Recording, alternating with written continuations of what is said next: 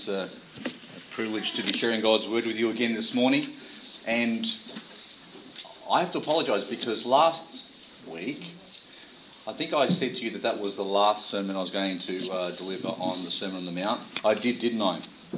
Well, it wasn't a purpose like. Having reviewed the material again, I did want to close up. I thought that we didn't give the last two verses enough of an emphasis, which were the closing two verses. So I'm going to do that today, and today we'll have a bit of a look back at the whole Sermon on the Mount and what it meant and what it meant in relation to his last two verses. What his last two verses mean in relation to the whole thing. So if you have your Bibles, turn to Matthew chapter 7, verse 28 and 29, which will be the final or concluding sermon on this series, which I hope you've been blessed through, because I know I have. And today we're going to be looking at verse 28 and 29. So read with me, Matthew chapter 7, verse 28. It says, "And it came to pass, when Jesus had ended these sayings, the people were astonished at his doctrine. For he taught them as one having authority and not as the scribes." Let's go to the Lord in prayer. Father in heaven, we thank you once again for your precious word. And we thank you for our Lord and our Saviour who delivered these words to us, who boldly preached the truth and gave up his life willingly for it and for us. Father, we just pray that your Spirit would be working in our hearts now as we seek to understand your word, and we seek to be taught by you. So we thank you once again for this time. We thank you that we can glorify you in this way. And we pray that as we leave this place today, that our hearts would be knit a little closer to you, and our challenge of our lives, Father, that we would be living more and more for you. We ask these things in Jesus' name. Amen. I'm not the type of person who gets surprised too much. Sometimes I'm sitting in a room in my house, and I'll be doing my stuff, and then I'll hear "ah" at the end of the house, and I know that generally means one of two or three things: that a spider's made itself manifest to a certain person, and that person is surprised. Okay. Whereas if I see a spider, I don't get surprised, and some of you would get surprised and some of you wouldn't, depending on the size and the shape and the proximity of the spider. There aren't too many things. I don't tend to get surprised or shocked too often. But there are some times in my life that I remember being completely impacted by what was going on. 9/11 was probably one of those times when I was at home. I remember that evening, and I was just watching TV, and I think I was reading and then trying to watch the news as well, and then all of a sudden this thing came up of this. They just showed you, I'm not sure if you remember the image of the building with smoke coming out of it. And while they're talking about, the journalists are there on the TV, and you're thinking, wow, look at that. That's the smoke coming out of the side. You're thinking, what's going on there? Then all of a sudden, while they're talking, while the journalists are there with this image in the background, another plane flies into the actual building, and you think, what was that? And I remember that impacted me so much. It's one of those images in my mind that I probably will never forget. And I remember making a phone call to the States to find out, if anyone knew more about what was going on. That was one of those things. The other thing that probably impacted me from a worldly point of view was a tsunami that happened in Japan. The images of that water rushing through and just devouring farms and houses and cars and everything like that, for me, it's just images stuck in my mind. That shocked me. Those things astonished me from a worldly point of view. But as I thought more about it, I realised how astonished I'm still at God's word. There are things that happen on a daily basis, and you see God's word actually living and alive, and you read something, and as you study something, you realise that actually, thank you, you realise the way God's word is written, that every little bit of it actually applies to one thing or another.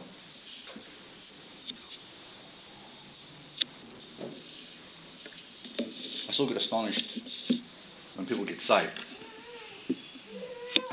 When one person can be one way for the majority of their life, and then overnight you see this transformation taking place, or this whole new person come out, and you think God's grace is amazing.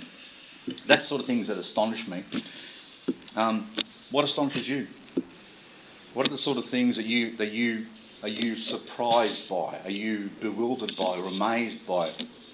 As you think, you probably have a few images coming to mind. Well, in this particular passage, the Bible says that as Jesus ended his sayings, and mind you, we've been through 3 chapters of Matthew. They would have been listening to Jesus give this or deliver this incredible sermon. It says that they were astonished. It says they were astonished at his doctrine. It says because he taught them, that word for is because he taught them one having authority and not as the scribes. So the way he spoke. So it wasn't just what he said, right? Because it's amazing what he said in and of itself. But for these people, they were amazed at the way he spoke. That no one actually spoke like this before. Because the people they were used to getting their teachings from, the scribes and the Pharisees, would often have to cite other people. They'd have to reference, so-and-so interprets this passage to mean this. And so-and-so interprets it. So we believe that this is the way it should be. Instead, Jesus says, I say. Doesn't reference anyone else. I say. This is how it is. So go back with me. Let's go back to chapter 5. So I'd like to share just some things, just to highlight how differently Jesus would have preached compared to other people and how significant his teaching was.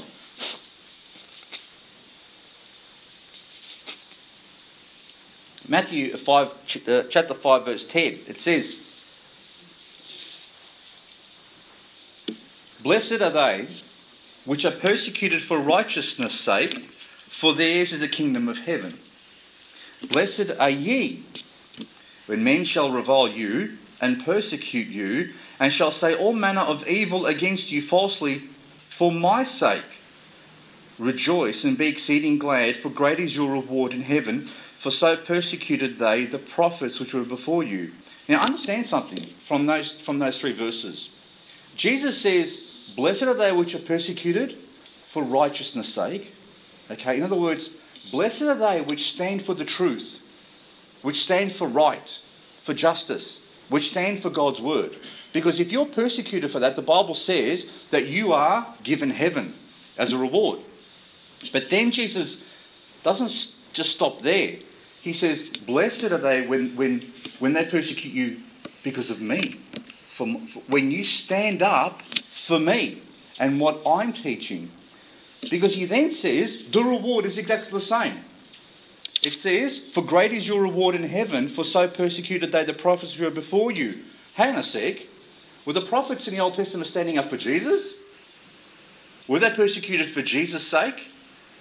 Jesus is equating the stand on the truth and the stand for righteousness as a stand for him. It's one and the same.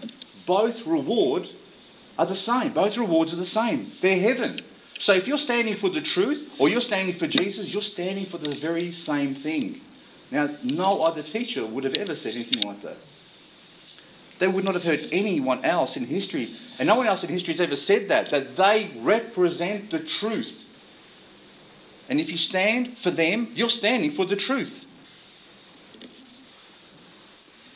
There's no other teacher or scribe who would have equated themselves and the reward for doing that the way Jesus did. Now look at verse 21 in chapter 5. I'll go through just a few examples here because I want you to understand something else. "Ye have heard that it was said by them of old time, Thou shalt not kill, and whosoever shall kill shall be in danger of the judgment. But I say unto you, that whosoever is angry with his brother without a cause shall be in danger of the judgment. Whosoever shall say to his brother Raca shall be in danger of the council, but whosoever shall say, Thou fool, shall be in danger of hellfire. Look at verse 27. Ye have heard that it was said by them of old time, Thou shalt not commit adultery. But I say unto you that whosoever looketh on a woman to lust after her hath committed adultery with her already in his heart. Look at verse 38. Ye have heard that it has been said, An eye for an eye, and a tooth for a tooth. But I say unto you that ye resist not evil, but whosoever shall smite thee on the right cheek, turn to him the other also. Look at verse 43. Ye have heard that it has been said, Thou shalt love thy neighbour and hate thine enemy. But I say unto you, love your enemies, bless them that curse you, do good to them that hate you, and pray for them which despitefully use you and persecute you. You notice something there? Oftentimes, people refer to the older references or the older teachers as the more authoritative. Do you understand? So a teaching that has been around for a long... We do the same thing. A teaching that has been around for a longer time is more established, has been tested and proven. People cite that as the reference point and say, the Jews might say, Rabbi, so-and-so said in the year, 500, this particular teaching, and it's held all this time. Now Jesus says, it's been said to you of old time. It's been said to you from a long time ago, this is what you should be doing. And Jesus says, forget about that. Let me tell you where the truth is. You know why? Because Jesus is much older than the oldest reference they could ever have. And the authority about that teaching doesn't come from the interpretation of men. It comes from the author himself. Jesus is the author. So when Jesus says, you've heard it said of old time, this is what it means when you commit adultery, or this is what it means that you should do with your enemy, let me tell you what you should do. In other words, disregard all the other teachings that you've had before. Disregard them, because they've led you in the wrong direction. Let me tell you what those verses really mean. Now, that's an amazing thing, because there was no other teacher who would have said that. There was no other teacher who would have got up and would have been bold enough to say all those guys were wrong. All those people who came before me, they were wrong with what they taught you. Let me tell you what the truth is. In the Sermon on the Mount, Jesus taught us how to give. Remember about giving alms? He taught us how to pray, how to fast.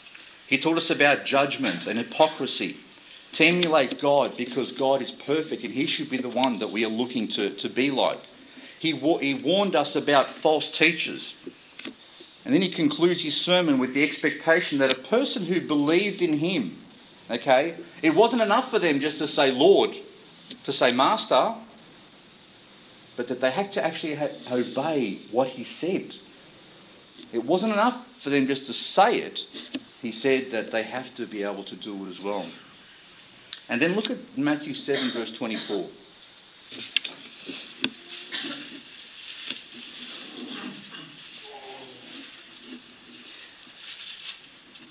Matthew chapter 7, verse 24 says, Therefore, whosoever heareth these sayings of mine and doeth them, I will liken him unto a wise man which built his house upon a rock. Whose sayings? Jesus' sayings. Do you think that everything that he said in that sermon that he gave on the Mount was the very first time it had been ever said? Do you know, as I've done study in this area, some people have said that there were people who actually said similar things before and used the same type of preaching style in certain parts as Jesus did. What would happen if someone actually had said what Jesus said before? I asked myself. What would that mean? Would it mean that Jesus had copied them? Well, I don't think so. Because if someone is able to properly interpret the scripture and they say the truth, where do they get that truth from? God? If someone reads the scripture, properly interprets it, and says this is the way you should live the scripture, where did they get that teaching from? They got it from God. So it makes sense that Jesus says all those teachings are his. Even if someone had said the same thing before. Because where did they get it from? They got it from him originally. Because he was the one who taught them that truth. Because he is the truth. People were astonished at him. They were astonished at his doctrine because he taught them, the Bible says, as one who had authority. Now that means he had the right. He owned it. He had the expertise in it. When they compared the way he taught to the way the Pharisees or their regular teachers taught, he was very different. Jesus said that these teachings were his. The words were his. The application of the scripture that he taught was final. He refuted everyone else who disagreed with him. He placed himself at the very heart of the scriptures. And he taught in essence that the scriptures were the ones that were talking about him. In all the teachings, in all the things that the scriptures said and gave command in and taught him, from the beginning to the end, he said, they're all about me. They're all about me. You know why they're all about him? Because he's the one who gave them from the beginning. He is the author, and the author wrote this story about himself. This is, in a sense, what we call an autobiography. This story is about Jesus. So he owned it, and he owns it from beginning to end. And it wasn't just a wonderful teaching he delivered, the wonderful biblical teaching that revolved around him. It's every part of him. It's that every word that he uttered, every word that was written beforehand revolved. Like the earth revolves around the sun, it revolved around him. We've come to understand that why Jesus spoke the way he did. We understand that now because we have the scriptures full and complete. And we understand that Jesus could say that, the scriptures were all about him. And we can understand why Jesus would say everyone else was wrong before him. And he could refute anyone. We could understand how Jesus says, they've told you of old time, but I tell you. We could understand how Jesus says, you call me Lord, but you need to obey as well. Because we understand he's the Son of God. We understand he's God eternal, who came into this world to save men from their sins.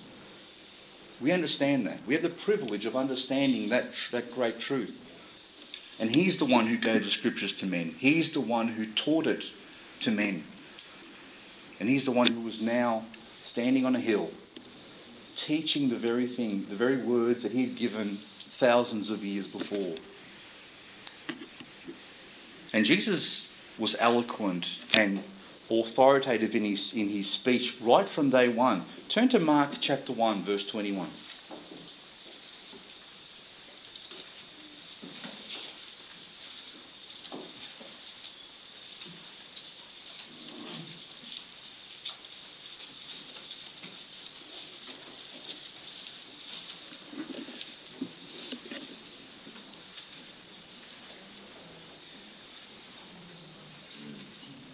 Let me ask you a question. Has my preaching improved over the last 8 years? Yes.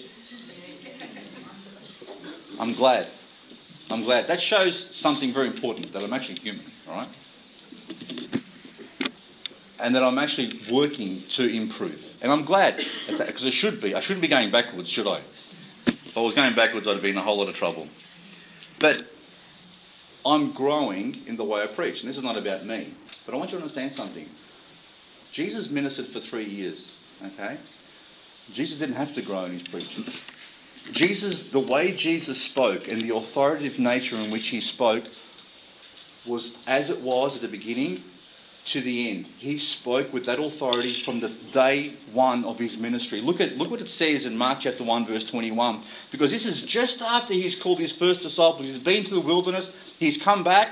And now he's going into Capernaum with his very first the disciples, and it says there, and they went into Capernaum, and straightway on the Sabbath day he entered into the synagogue and taught. And look what it says, and they were astonished at his doctrine, for he taught them as one that had authority and not as the scribes. Heard that somewhere before? He did it from day one. He had this tremendous, he'd walk behind a pulpit, stand behind the pulpit, and the way he would talk would captivate people. They would listen to him and say, how's this guy talking like this? And they'd often ask the question, isn't this Joseph's son? Don't we know his brothers and sisters and his relatives over here? Didn't he grow up over here around here? How's this guy? Where does he know all this stuff? Amazing. Jesus didn't have to grow. Jesus didn't have to. He had the authority from day one. As soon as God had sent him on that ministry and he started on day one, he spoke with the authority because that was who he was. And his authority was so strong. The way he spoke to people was so compelling, was so powerful. He even had his opposition bamboozled. Turn to John chapter 7 with me.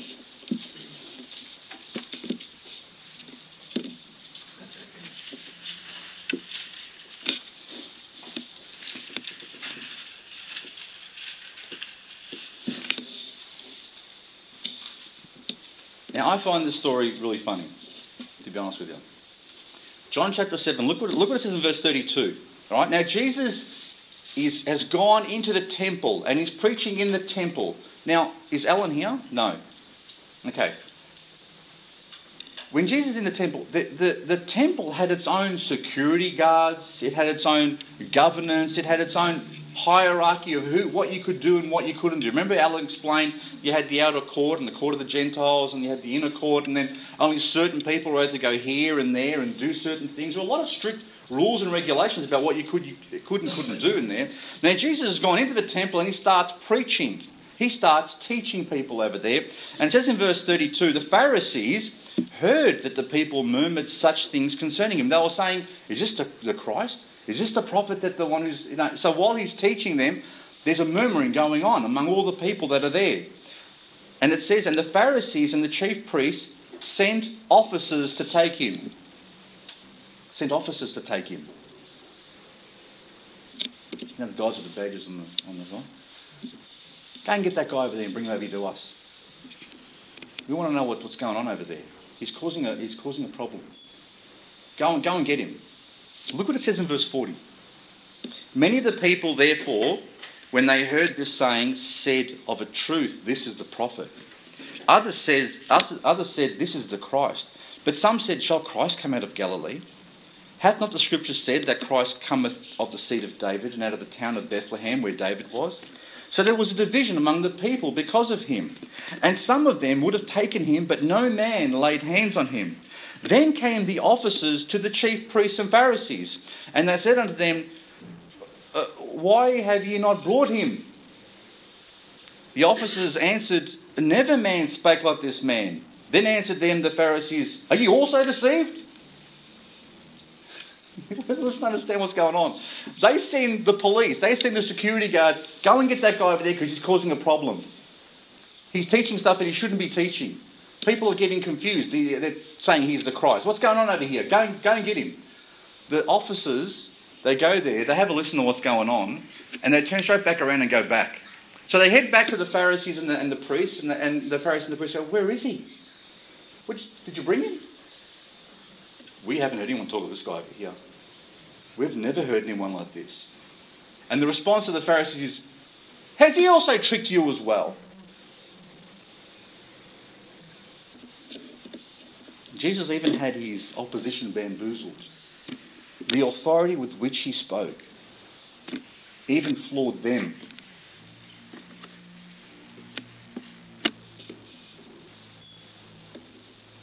Jesus is astonishing because he has ultimate authority over the truth. You like that? Jesus is astonishing because he has the authority over the truth. But that's not the only thing that's astonishing about Jesus, is it? That he has authority over the truth. That when he speaks, he's speaking the exact truth and he claims it as his own. There are other things that make Jesus astonishing, and I want to share just a few of those with you this morning. Turn to Mark chapter 7, verse 31.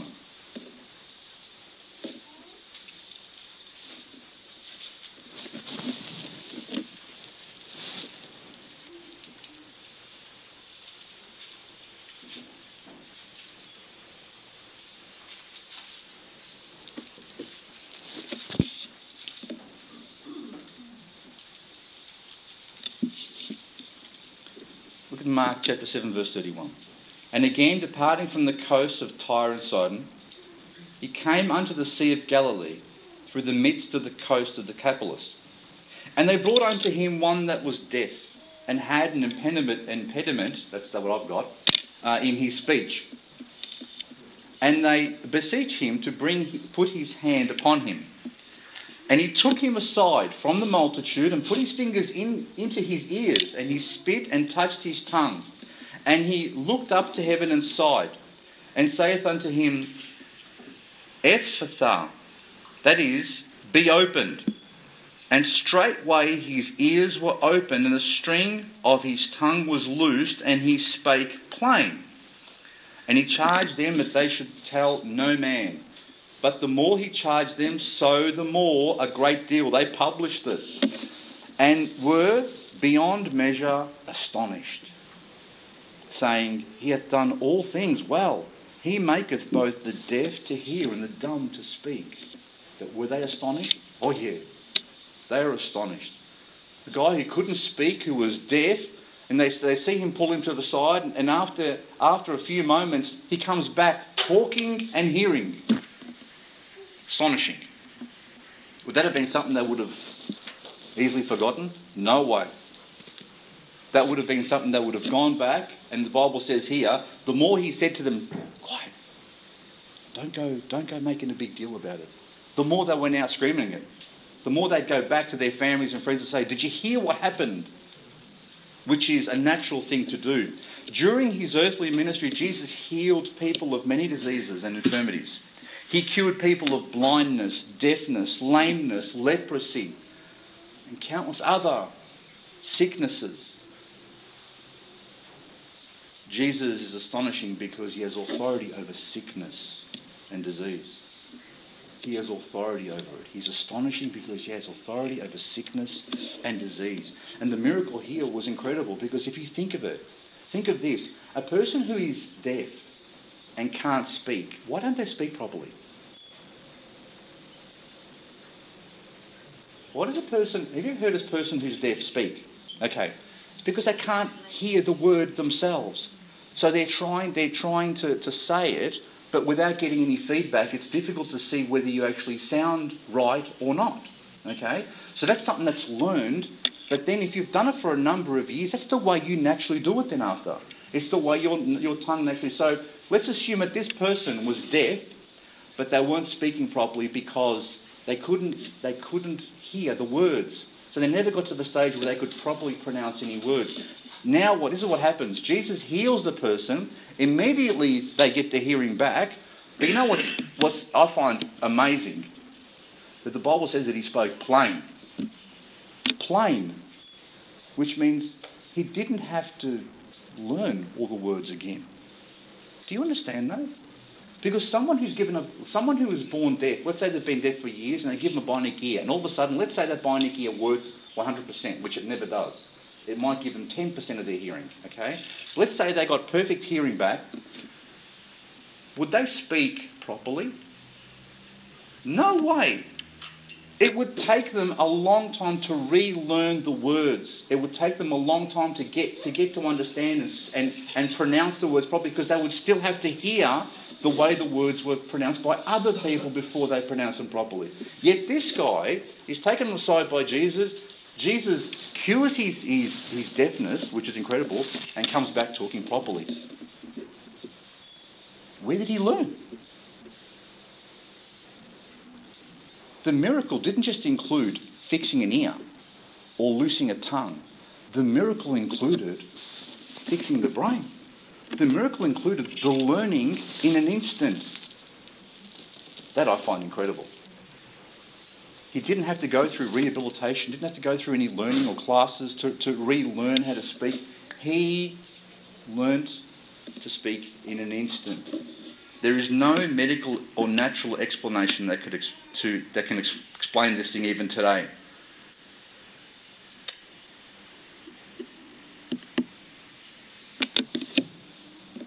And naturally the people would have been absolutely astonished, as the scriptures say here.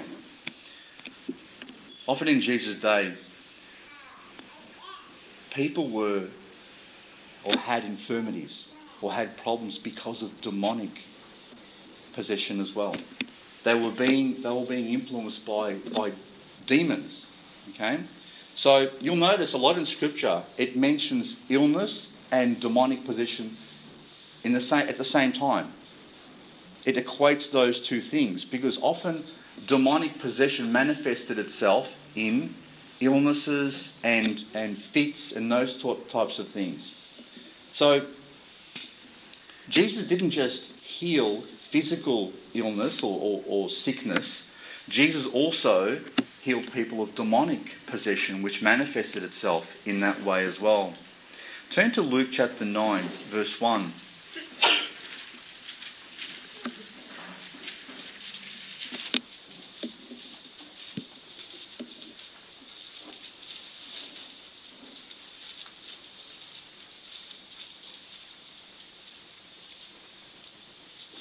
Look what it says here. It says, Then he called his 12 disciples together, and he gave them power and authority over all devils and to cure diseases. And he sent them to preach the kingdom of God and to heal the sick. Now, Jesus' authority over sickness and demonic was so complete. It was so perfect, that authority, that he could give that authority to other people. He gave the same authority that he had to his disciples. That's how complete his own authority was. And said, I now give you power over sickness and disease and the demons. So much so that he could send them off 2 by 2 and they would go and heal those people of those things. That's how complete his authority over those things was. Now that's incredible authority. So Jesus is astonishing because he has complete authority over sickness and the demonic. And even, you might think that's, when you think about that, it's almost a little bit strange. Because, remember that man that he came across in the middle of the, he was living in the cemetery, the man of the Gadarenes. And the man was possessed by many demons, and they tried to chain him up, and not even chains could hold this guy, and he was running around naked all over the place, causing people problems. Jesus comes to him, and immediately he falls down. Not just with one demon, this fellow had legion within him. Many. And the response of the demons was, do you remember? What have you to do with us? What do you want to do with us? Don't do anything to us. Don't cast us into the abyss, because they knew he had authority to cast them into the abyss, into hell. At his word, he could do that. That's how much power Jesus had, because he was the Son of God. He had the authority to do it at any moment. Jesus is astonishing because he had authority over the angelic realm and over all sicknesses and illnesses of men and women. Turn to Luke chapter 5 verse 4 now.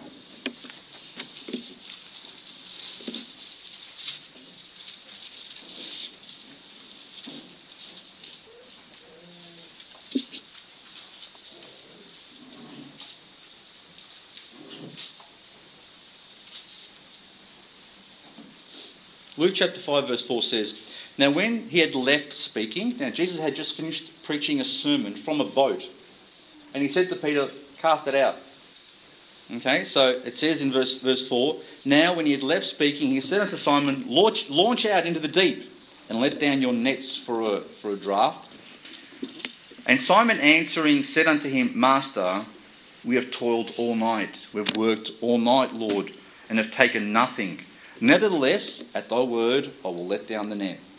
And when they had this done, they enclosed a great multitude of fishes, and their net brake. And they beckoned unto their partners, which were in the other ship, that they should come and help them. And they came and filled both the ships, so that they began to sink.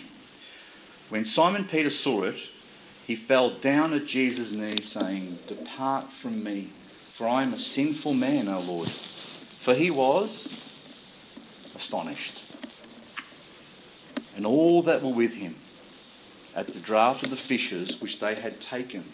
Now, you might think, is this one of those miracles that you think does it rank up there with you for, when Jesus cures blindness and those things? You might think, was it a lucky thing that happened? That he just managed to drop the net on the side of the boat, and just happened to be the biggest catch they'd ever caught, big enough to fill up two ships that were sinking as well because they were so loaded. No, there was no luck in this. They had been working all night. They had been dropping nets after time after time after time after time after time. Here comes Jesus and says, just cast out and drop it there. Did Jesus have one of those? Ever seen those radar things in the boats? Did Jesus have a radar that he was watching? No, he didn't have anything like that. Did Jesus need a radar? No.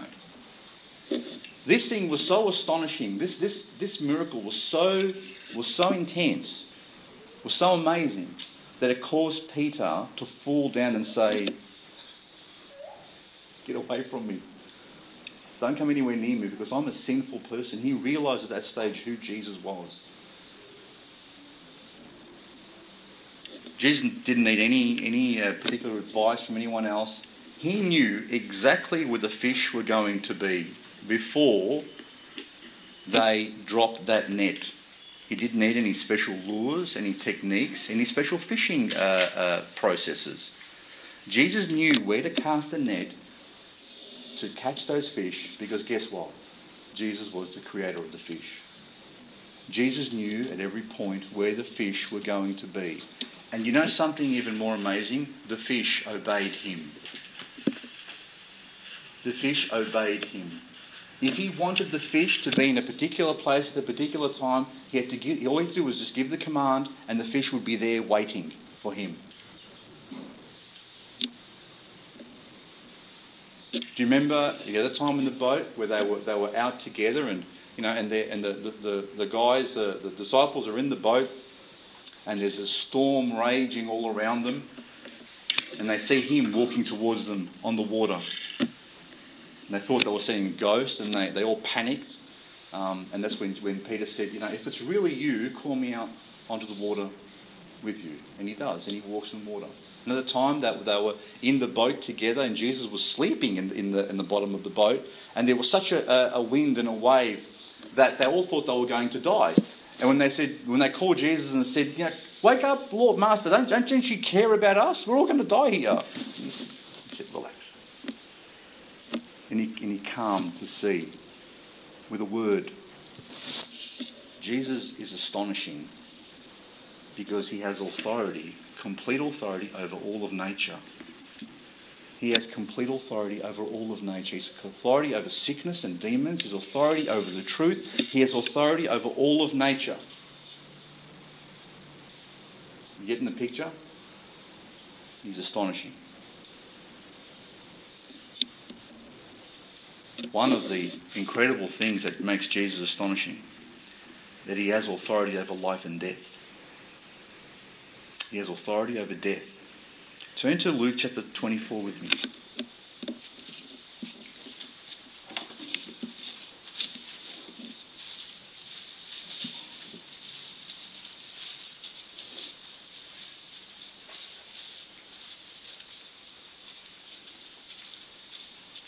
I was wondering which example to use in this one because there are a number of examples where Jesus raises people from the dead.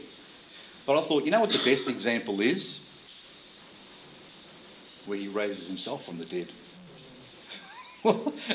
What's a more difficult thing to do? To pray to the Lord to get someone risen from the dead, or when you've already been killed to actually raise yourself? Look at Luke chapter 24, 22. And the women had gone to the tomb, and it says here, yea, and certain women also of our company made us astonished. The story they were telling was astonishing, which were early at the sepulchre. And when they found not his body, they came saying that they had also seen a vision of angels, which said that he was alive. And certain of them which were with us went to the sepulchre and found it even so, the women had said, but him they saw not. Then he said unto them, remember he was walking with them on the road to Emmaus. He said unto them, O fools and slow of heart to believe all the prophets have spoken. Ought not Christ to have suffered these things and to enter into his glory? And beginning at Moses and all the prophets, he expounded unto them in all the scriptures the things concerning himself. He said that he had to fulfill that. He had to die. He had to go to the cross, and he had to be raised again for these things to come to pass. And that all the things that were written about him revolved around this major event that took place. And during his earthly ministry, Jesus raised people from the dead. We know the story about Lazarus and the widow's son. There's a number of places where Jesus simply says, rise. He has authority over death. And even when they were crucifying him, the Bible says that there was an earthquake. And that tombs were broken open, and people that were dead started walking around again as a witness to what was going on. So what had happened? Jesus has authority, and he's astonishing because he has authority over death. And in Revelation chapter 1 verse 18 it says, I am he that liveth and was dead, and behold I am alive forevermore, amen, and have the keys of hell and death. He has the keys of hell and death. He has authority over life, death, nature, sickness, demons, and everything that we see around us. He has authority, and he is astonishing. Not only does Jesus have authority over hell and death, but he carries the authority to judge all men and sentence them to an eternity in hell. He has all authority to judge as well.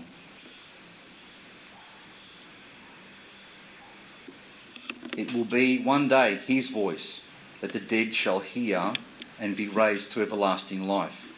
It will be at his throne at which the unsaved will have to give an account of themselves and be judged according to their works.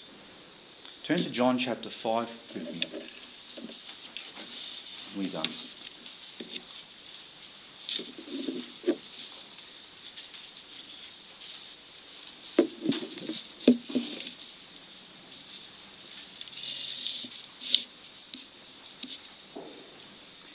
John chapter 5 verse 24 says, Verily, verily, I say unto you, he that heareth my word and believeth on him that sent me hath everlasting life, and shall not come into condemnation, but is passed from death unto life.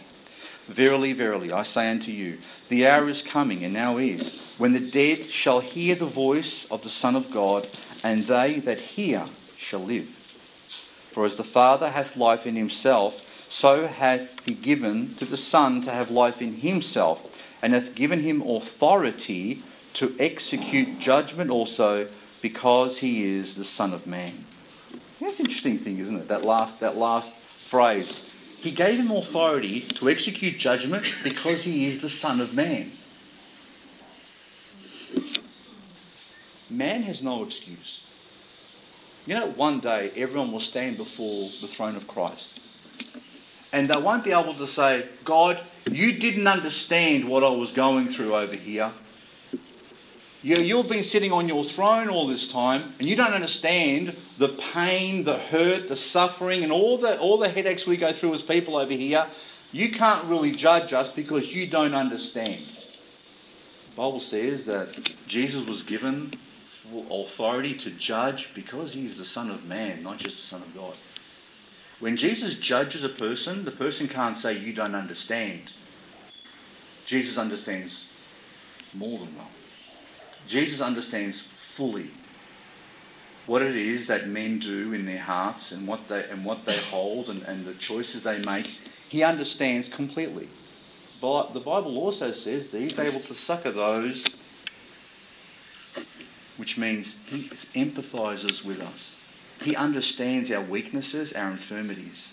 So he's able to sympathise with the struggles we go through. But at the same time, a person can't live their life, reject the gospel, stand before the throne of God and say, you don't understand what I went through. He'll say, I understand fully what you went through. And this is the punishment for what you've actually done. Jesus has been given full authority to judge. Paul tells us in 2 Timothy chapter 4 verse 1, I charge thee therefore before God and the Lord Jesus Christ, who shall judge the quick and the dead at his appearing and his kingdom. There will come a day when every person will find themselves in front of this astonishing person. They'll find themselves in front of him. And he's astonishing because he's demonstrated all authority over truth. He is astonishing because he has demonstrated authority over all of creation.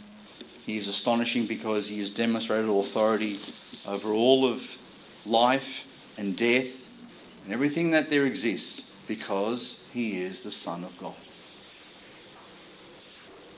And you know why he's astonishing today?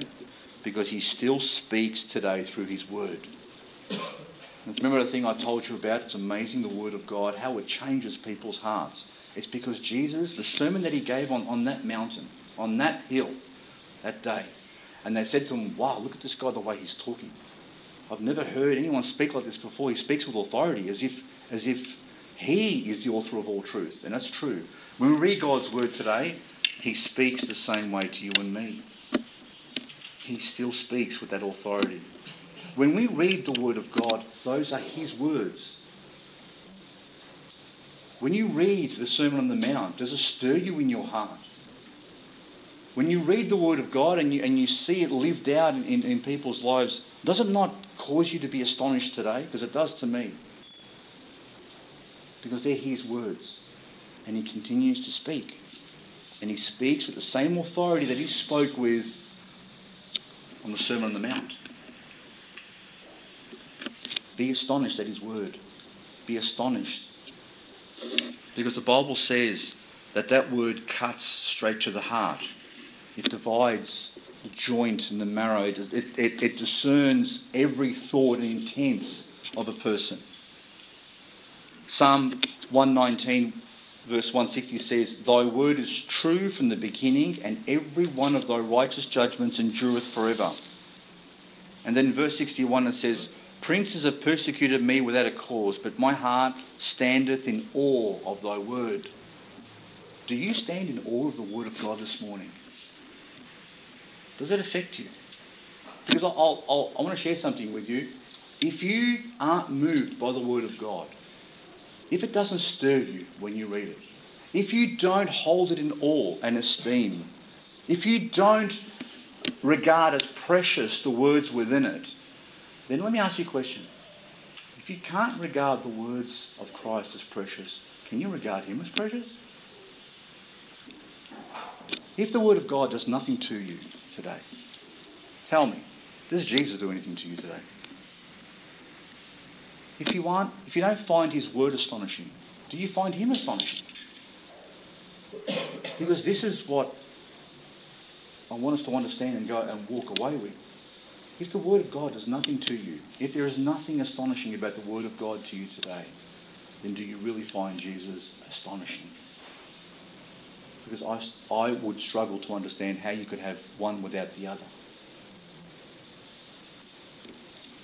Does your heart stand in awe of the incredible word of God? Have you ever thought about the concept that within your hands, within the pages of this book, are the words of a God, of the only God who has written those words to you? And every word is infallible, every word is true, every word is trustworthy. Every word has authority. Are you astonished by it?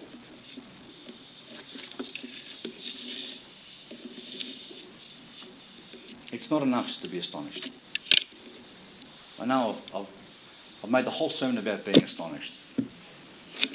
But sometimes people are astonished and don't do anything about it.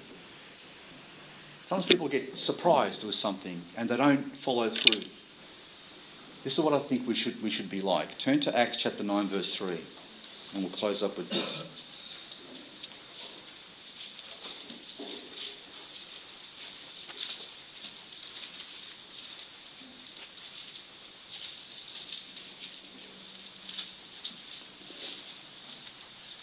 There was a man who did not find the truth of God astonishing. In fact, he found it so not astonishing that he went around killing people who did find it astonishing. And his job was to persecute, to hunt down Christians and to make sure that they were eradicated. But then on a particular travel, on a particular road to a place called Damascus, this man, while riding on a horse, I think it was, has an encounter. It says in Acts chapter 9 verse 3, as he journeyed, he came near Damascus, and suddenly there shined round about him a light from heaven. And he fell to the earth, and heard a voice saying unto him, Saul, Saul, why persecutest thou me? And he said, Who art thou, Lord? And the Lord said, I am Jesus, whom thou persecutest. It is hard for thee to kick against the pricks. And he, trembling and astonished, said, Lord, what wilt thou have me to do? And the Lord said unto him, Arise and go into the city, and it shall be told thee what thou must do. Today, as we contemplate, as we finish off this section called the Sermon on the Mount, and we reflect on what Jesus has taught us in those chapters, as we reflect on the authority that Jesus has over the truth, over life and death, over nature, and everything in this universe, I want you to ask yourself one fundamental question. And it should be the same question that the Apostle Paul asked when he was astonished. Because if you're astonished by the things of God, you should be asking the same question that Paul asked in chapter 9 verse 6. And it says, he trembling and astonished said, Lord, what wilt thou have me to do? It's not about how much you know. It's not about being surprised. It's not about all this other stuff with bells and whistles. You know something? It's about an honest heart that says, Lord, you've told me something. What do you want me to do? Jesus says it's not enough to call him Lord. It's not enough just to say that you're a believer. It's not enough just to declare your allegiance. The Bible says that you are to obey. And in the obedience, the Bible says that we find life. So, are you astonished this morning at the Word of God? Are you astonished at Jesus? If you are, if your heart's stirred when you read his Word, if Jesus still stirs you today, then ask the same question that the Apostle Paul asked. What do you want me to do? God bless you. Thanks.